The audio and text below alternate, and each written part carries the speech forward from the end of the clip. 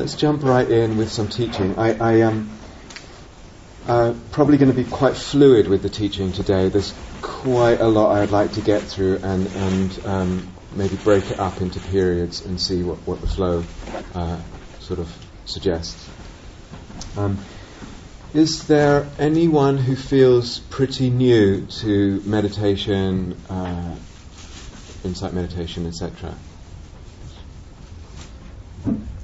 Okay, well, a couple of people. So, two things about that. One is before lunch, before we break for lunch, in the period before lunch, I'll stay in here and be very, very happy to try and answer any questions about meditation in particular, anything at all. So especially if you feel new, but even if you don't feel new.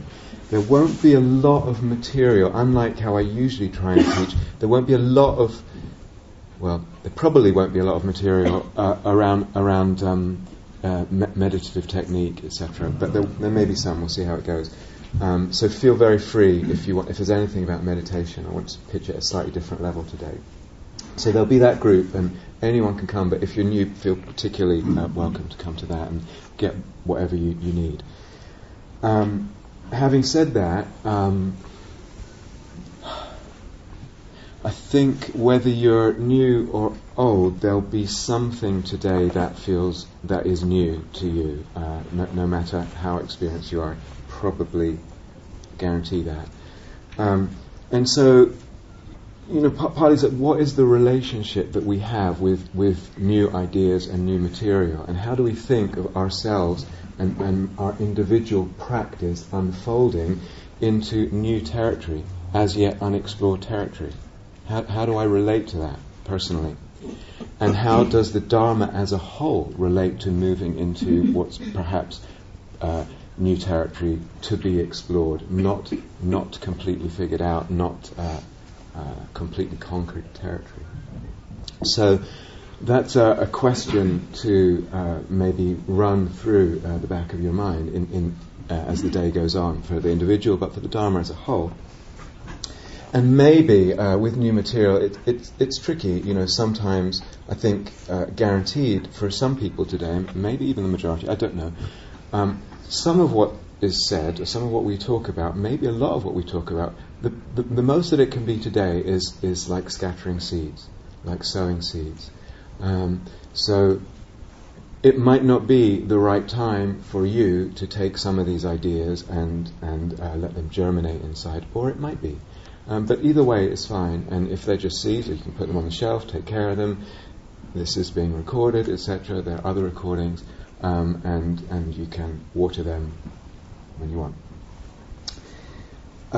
Last year, but exactly a year ago, I came and talked about imaginal stuff as well.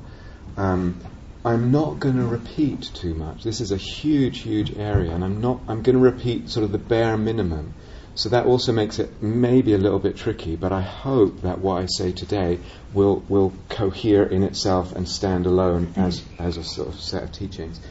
So there'll be a little bit of repetition. There's other material on the web and in different places if you're interested. Okay?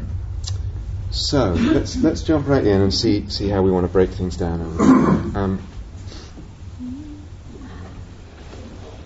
Start right away with a problem of vocabulary. Okay, I've been using words like image and fantasy, and I'll use them interchangeably, and perhaps interchangeably also with a word mythos. So these words, image, fantasy, mythos. I wish there was a better word, and I'm not quite sure that I know what it is, or even if there is one.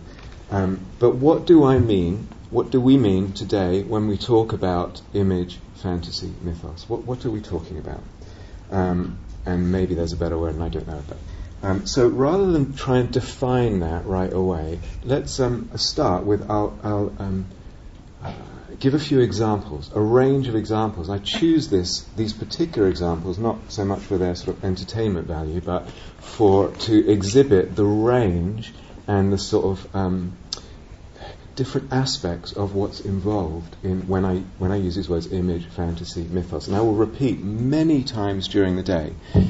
in our culture, but even more in this meditative culture, the insight meditation culture, fantasy is a bad word, has a lot of negative connotations. I am not using it with a negative connotation. I'm going to say that probably about 10 times today. So I do not mean it negatively. I mean something that's actually necessary to us as human beings, necessary to the psyche, to the heart, to our the depth of our humanity, to our path also. Okay, so image, fantasy, mythos, I do not intend them negatively. I intend them as something beautiful, which I'll try and unfold. So a few examples, and compare and contrast the different examples as they unfold. So sometime in the last couple of weeks, I can't remember, in an image that came from me in my own practice, sitting down to meditate, and this area of the imaginal is something I've been exploring quite intently for a few years now. So I had the intention to look for an image. Sitting in meditation, and an image appeared, sort of evolving in stages, gathering its complexity in stages. A thicket appears, a hedge trimmed very, very severely, so it's actually quite sharp with jagged edges, appears small in front of me, and then around me, so it's surrounding me, and then bursts into flame, but not consuming the thicket. And great power in my body as the flames erupted, and then they immediately extinguish. And then this thicket is surrounding me. It feels like it's surrounding me. That's the imagistic sense. It's surrounding me, and I feel myself enclosed, a little bit imprisoned in this thicket. But then I notice there's a gap in the circumference of this thicket, and so actually I could go in and out. But it still feels something of a prison. And I'm meditating on this, focusing on the image, very sensitive in the what I call the energy body. We'll talk about this later today. Very sensitive to the resonances, the nuances, the complexity, the texture of all the emotion and what's associated with the whole thing. And it feels somewhat imprisoned, and there's a sense of it being a little bit imprisoned, and then suddenly a little bluebird appears, and it flies into the thicket and appears in front of me, and so touching to the heart, but I don't know what it means. I can't say it means this, or it represents that, or this has to do with this or that. But exquisite and beautiful and deeply touching my heart. And the bluebird was loving me. That it came with love, with I say a message of love, but that's not so much a verbal message. It came there, was in the thicket, and then sort of on me a little bit. And there was some communication of the heart between the sense of self and the bluebird. Deeply beautiful, very, very moving, but in a subtle way. I could vaguely sense that there was some relationship with things that were going on in my life and emotions, but it felt like beyond that. It's not something you can put into that box and explain, oh, this relates to this. The visual details of such an image, I could explain to you, oh, the bluebird had a yellow breast, and I could go into the pixelation of its feathers, etc., but that's not where we're so much interested in here. It's the nuances and the complexity and the resonances of everything that it suggests to the being and to the psyche. And some of it is just semi-graspable, semi-sensible. So those resonances are difficult to sum up in words. They're difficult to articulate in language or even fully encapsulate in language. So that's one image.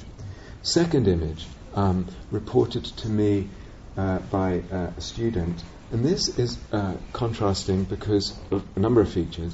One is it was a series over at least 15 years.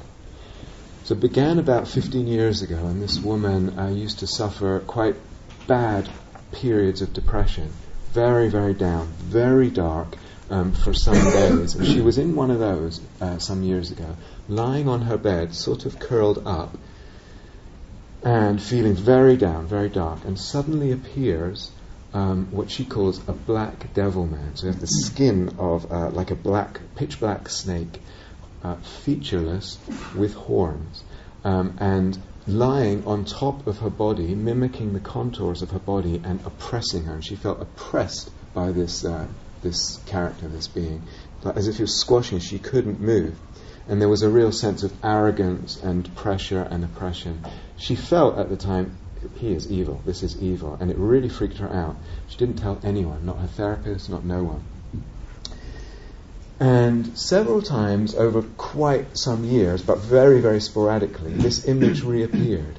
And with the same sense, this character, this black devil, was quite arrogant and very oppressive in the sense of really being locked in by something. But gradually, over the years, she was able to move a little bit her body underneath this devil man.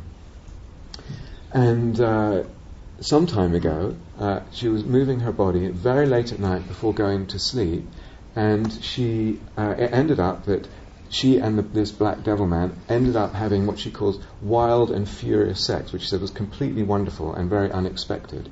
She ends up making love with this devil man, very intense, and then the devil man gets up off her and lets out this huge roaring bellow. And all through that process, over 15 years, something had changed, and he was still dark, still intensely powerful, but now an ally, a deeply powerful ally. Something had shifted in the whole relationship with that, and also with her depression, in fact. So contrast that, because it's a series, also because it's pretty dramatic and far out as a sort of image. Contrast that with a third one. The image is one of mine, me, on a train.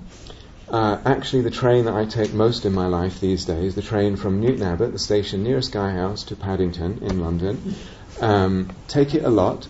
Usually sit in the quiet carriage, try and get a window seat, wearing clothes, very specific clothes for some reason to the image, clothes that I already have. Totally lifelike, totally unremarkable. Head leaning on the window. The image, though, easily dismissible, was pregnant with all kinds of subtlety and complexity and nuance to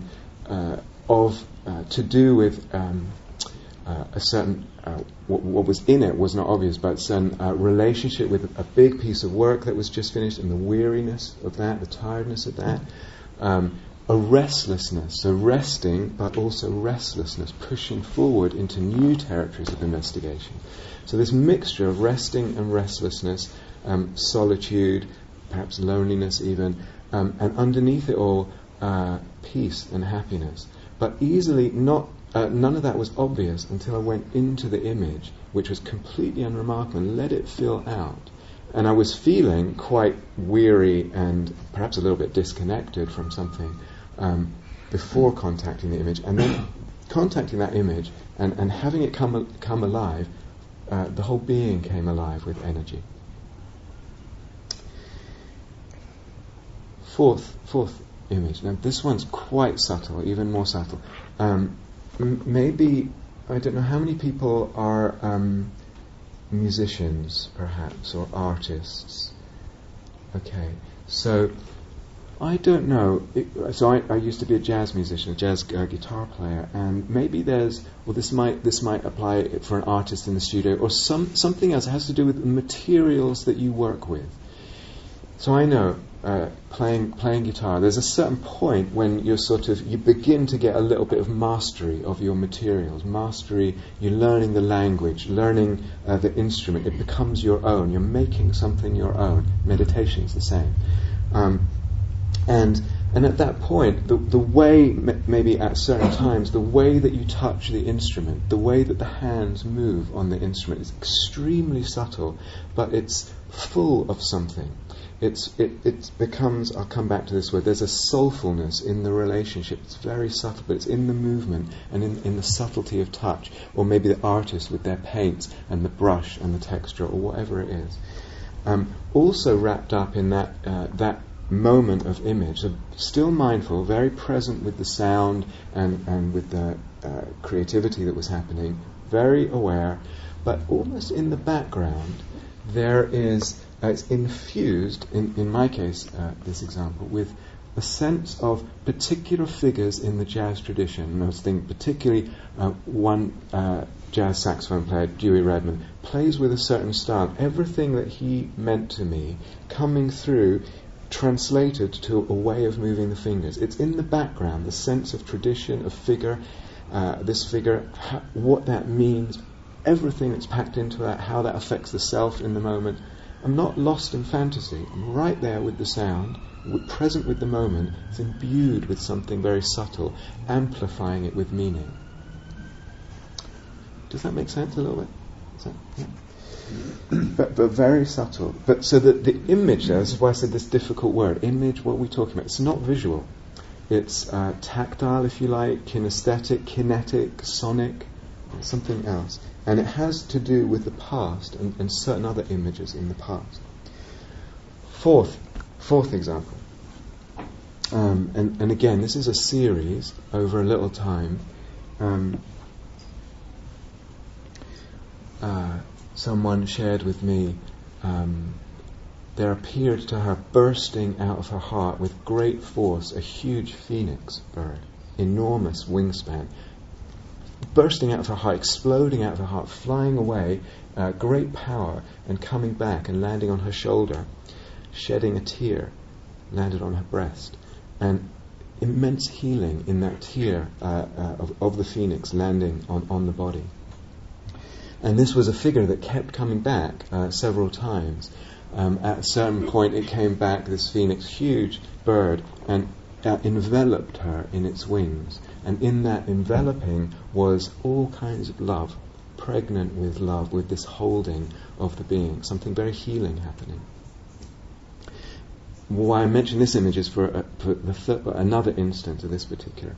So this woman was involved in a relationship. We don't need to go into the details, but many, many years ago, decades ago. But that relationship lived in the psyche in a very painful way, ongoing. There was a lot of shame involved in having been in that relationship. I shouldn't have been in that relationship. I let myself get involved with something. It was wrong. And so there was ongoing pain and shame associated with that whole memory of that time, really quite deep.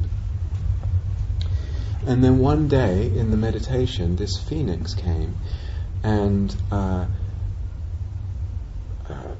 placed itself, or appeared, in the memory of the room, of the apartment where she lived with this lover, and the bed where they shared the bed, and the whole scene exactly how it was.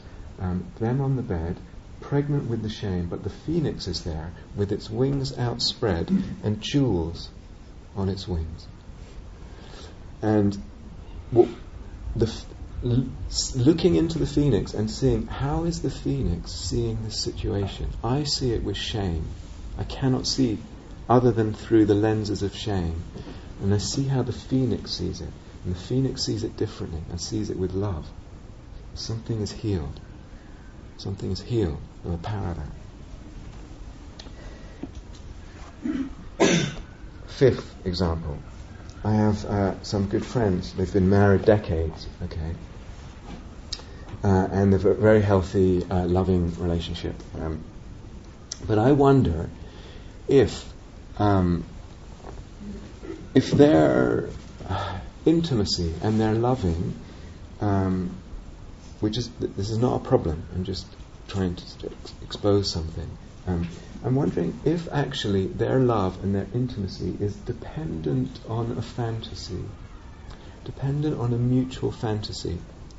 And that fantasy is quite a common one in these kind of circles. It's a fantasy of the past, perhaps family, etc., setting up certain patterns in the being, in the psyche, that are problematic, that are constricting, that are painful, and so being obstructed by those patterns as one moves into life and through life, and then through practice and through psychotherapy, etc., learning to open those patterns, heal those patterns, psychological wounds and patterns, and supporting each other in that.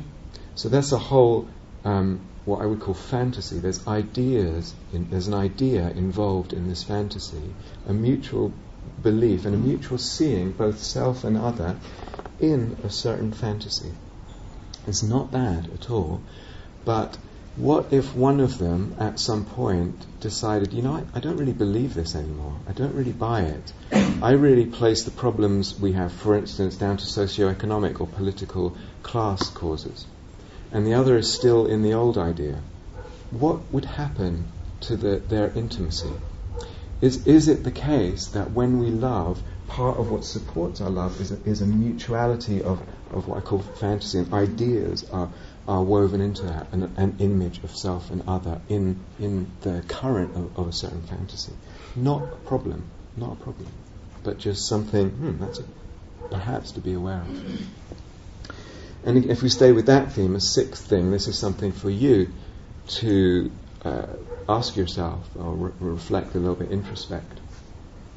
If we stay with love and think about sexuality or making love or having sex and with someone, and this is a question: is it not the case that there's something when we're in the flow of that and in that, and it feels good and it feels right, that there is not something autoerotic, I don't know if that's the right word, autoerotic going on, meaning that one is, as much as it's about pleasant sensation, it's not just about pleasant sensation, and nor is it just about loving the other person and caring about them. I mean, certainly those two things are there, but isn't there something else going on as well? Is it not that there's a kind of autoerotic image that one needs to see? Sure, I need to see the other as sexy, and have that perception of them, the image of them as a sexy being, but also oneself as sexy. Is that not all the case? There's an autoerotic sort of background image of oneself as sexy. That's part of what. That's part of what's involved in lovemaking. Again, we say, well, that sounds egoic or problematic, or is it not just the case and part of what goes on? It's interesting for the monks and nuns, certainly in the Theravadan tradition, when you are beset by lust for someone, you're in one of the instructions, if you want to cut the lust, get rid of this hindrance of lust, what's regarded as a hindrance, to contemplate the foulness of the body, but not their body, your own body. Why? When I contemplate the foulness of the body, I no longer feel myself as potentially sexy, and it cuts something, because the feeling of whatever you want to call it, sexual arousal, not the right word, but that whole sense is dependent on feeling oneself as sexy. So there's image of self and other in some particular way. It's not just about the maximizing pleasant sensations. It's certainly not just about being mindful of sensations with bare attention. And neither is it only about melting. I mean, it might be about melting and merging in you. That's one possibility. But is it only that? Or can we not see there are other things going on there? Last one. How many people have been to Gaia House? How many people love Gaia House? I'm not sure whether I would put my hand. So, if you love Gaia House, is it not the case that Gaia House exists for you? I mean, obviously it's a place in Devon, you can buy a ticket, you get the taxi and you end up at Gaia House, a place, a physical place. But is it not that Gaia House exists for you as a sort of imaginal place as well? It's a place, it becomes filled with magic if you love it. And magic and imaginal, the roots are the same of the word there. So it's not just, I really like Gaia House, and you have a list of sort of specific amenities which it satisfies. Vegetarian food, tick. Yoga room, tick sometimes, etc. And it's, therefore I love Gaia House. Something else is coming alive, and it exists for you if you really love it, as a kind of, it exists in the imagination. The imagination imbues it with a certain life and magic. One of my teachers, I heard so many talks from him about the time when he was a monk in Thailand at a certain monastery. I've never been to that monastery. I almost certainly will never go to that monastery. Heard so many stories about the hours and hours and hours of walking and standing meditation that they used to do there, and the other monks and nuns, etc. That place is alive for me as an imaginal place in the psyche. And when I walk and do my walking meditation, standing meditation, sometimes that place And that whole mythic place, if you like, is in the very background of my practice, inspiring. It's infusing the moment and infusing the mindfulness. There is mindfulness, there is all of that, but in the background there's something which gives the moment and the whole, it places me in this tradition of monks and nuns that I've heard about, and the lineage and everything. Is something very beautiful. So what's happening here is image and fantasy can sort of enliven our present environment, whether that's Gaia House or whether that's me or someone in a standing meditation somewhere. The environment itself gets enlivened through image fantasy. This can go to quite some extremes. In the Western tradition, the master of this was William Blake. All this came very, very naturally. Listen to this. Someone asked him, when the sun rises, do you not see a round disc of fire, somewhat like a guinea, a big golden coin? And he's playing with them a little bit, of course, but he's saying, oh, no, I see an innumerable company of the heavenly host crying, holy, holy, holy is the Lord God Almighty. Seeing the present moment differently. And there's a capacity to infuse it with something or open to something, see this world differently. Birds, for William Blake, were angels, angelic beings, portals into another dimension, if you like. In tantric practice, this becomes a deliberate practice. Can you see the world as a mandala or the palace of a deity? Can you see other beings as divine beings? It's actual practice, using the imagination.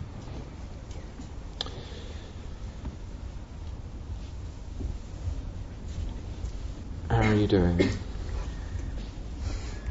Why don't we just take 1 minute of silence, because there's some more I want to say and I don't want to overload you. So maybe just let this land and ask yourself if any of this is recognizable in any of your experience. Anything like this.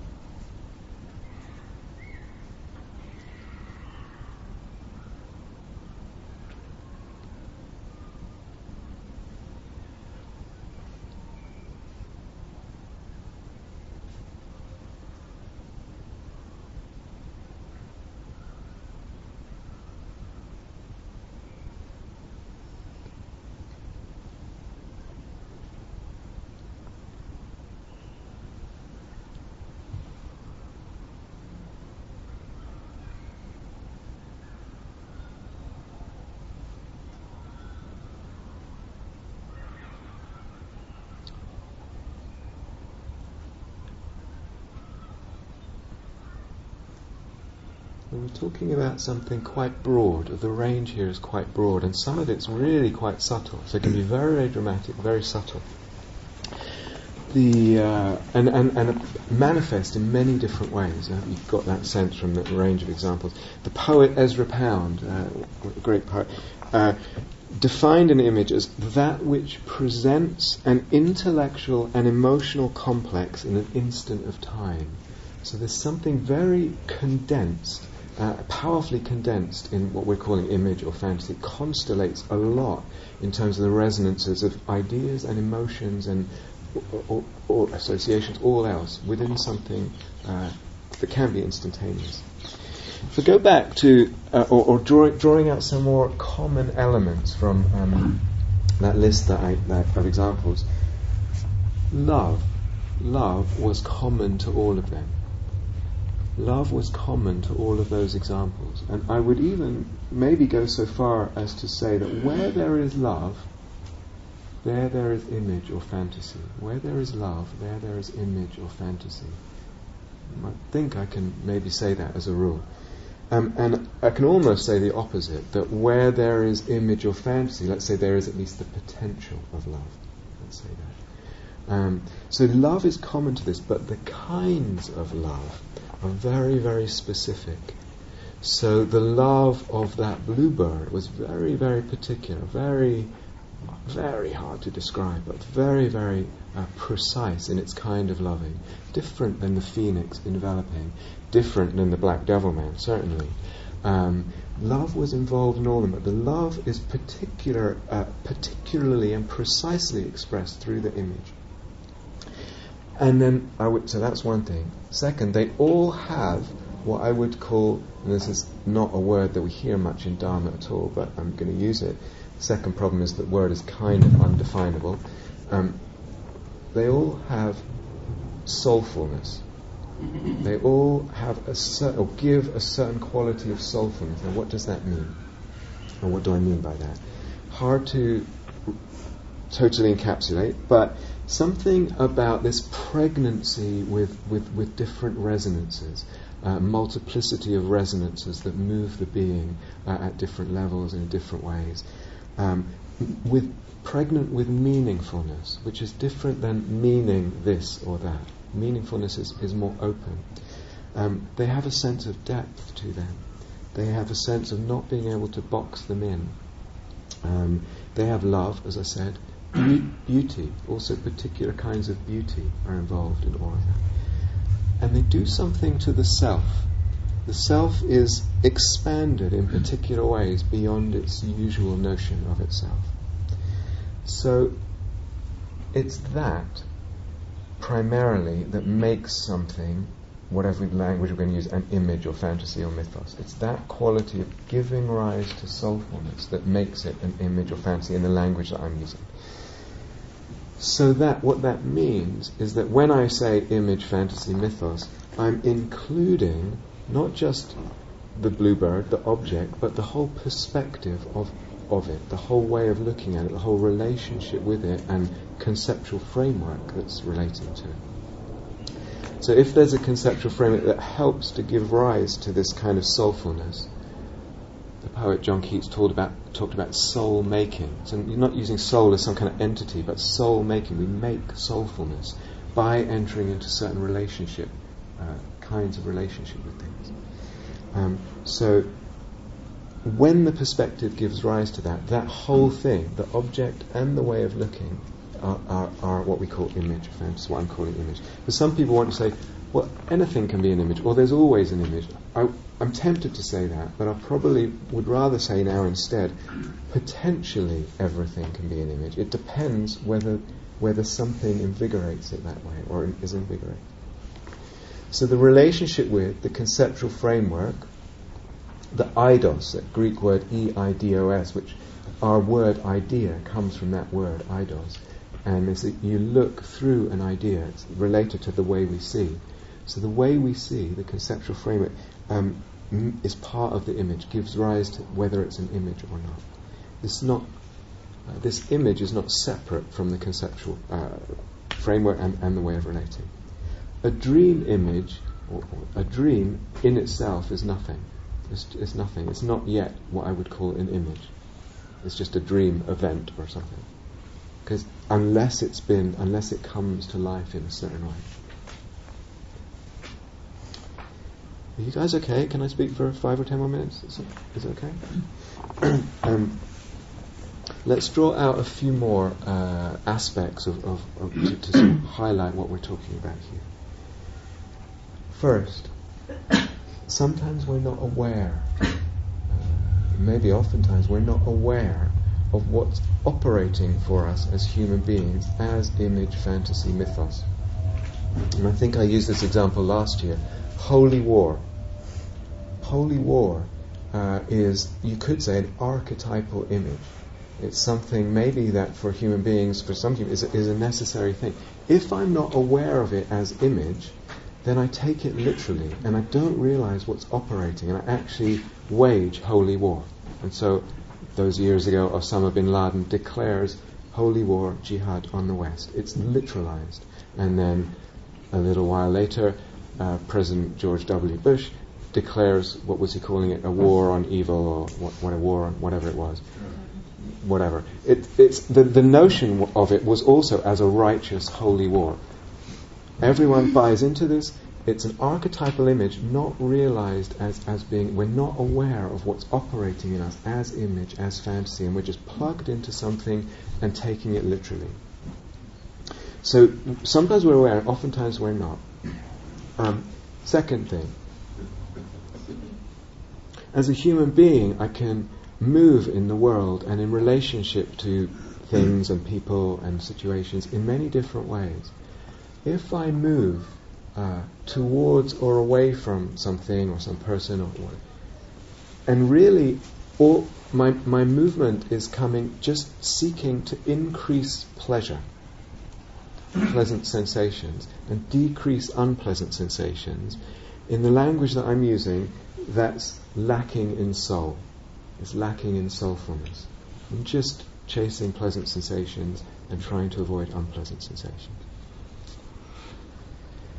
Third thing, and I touched on this before, that image, fantasy they're not interpretable singularly. I cannot say, this is the definition of this is what this means.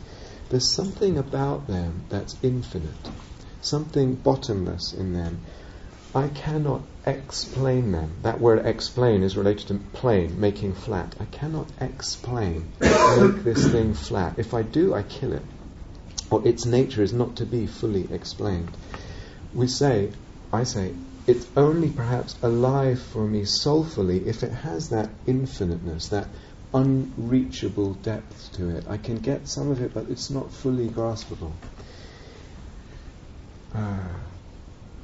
If I don't know what's a classic image from the culture, the burning bush, the bush that Moses saw that didn't was a flame but didn't go out, or the crucifixion or the resurrection. Those images are so dead by now in the culture for most people. They're almost they don't register at all.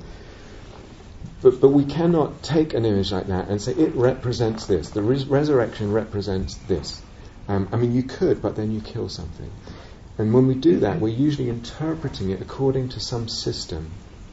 And here's the word difficulty. If I use the word symbol, S-Y-M-B-O-L, maybe that's a word of something that means something else. This symbolizes X. X symbolizes Y. But that's not what we're talking about so much today. Moshe Idel is a scholar of Jewish mysticism. He says symbols or images rarely maintain their freshness, ambiguity, and elusive characteristics. There's something inherently ambiguous and inherently multiply alluding. They rarely maintain their freshness, ambiguity, and elusive characteristics when they become integrated into a more elaborate and detailed structure. There's something about what's image that's open-ended, ongoing. At a certain stage it might come to mean something for me. It means this. The phoenix means this, perhaps. But only for a while. And then it opens up again if it's really alive. Fourth and last thing for now. There is anyone, and you may recognize in yourself, anyone who feels something this way will say to you in their own language, there is a truth here for me. This image expresses a truth. There's a reality to it. But here, and I'm going to come back to this today, truth, reality, these are, we're usually too simplistic in how we relate to those words, much too simplistic. Our notions of truth and reality, so simplistically black and white. But anyone who has experienced this kind of thing, there is a truth here for me, there's a reality for the individual. So often in our culture, in the dominant paradigm of our culture, it's not true or real unless it's publicly shared. If you can see it too, if everyone in this room can see that phoenix, then it's real and then it's true. But if it's individual, it's not. It's not a socially agreed upon reality or truth either. We don't generally in this culture believe in this a reality, whatever kind of reality that is. So generally we tend to think about truth and reality. It needs to be publicly shared, socially agreed on, hopefully kickable, solid, material, to quote Dr. Johnson, measurable, even better than it's in the scientific paradigm, etc., and hopefully secular. And then we say this is true or real. But actually, maybe there's a kind of truth, a kind of reality it's a different kind. I'm going to come back to this later. But to stop now, images are more than emotions. There's more going on there in terms of, if I'm mindful of an emotion, there's more complexity and more nuance in an image. Much more. It's much more subtle and more pregnant. It's also more than an idea. Okay, and again, to quote Ezra Pound, so involves emotions, involves ideas, but condensed constellation. Ezra Pound said, an image is more than an idea, more than a concept. It is a vortex or cluster of fused ideas and is endowed with energy. A vortex from which and through which and into which ideas are constantly rushing. So there's something complex here. So what does that have to do with Dharma? How does the Dharma input into all that? How does all that input or influence or shed light on our Dharma practice? And that's what I want to go into today. But that's enough for now. Thank you for listening. To learn how you can support the teachers and Dharma Seed, please visit dharmaseed.org/donate.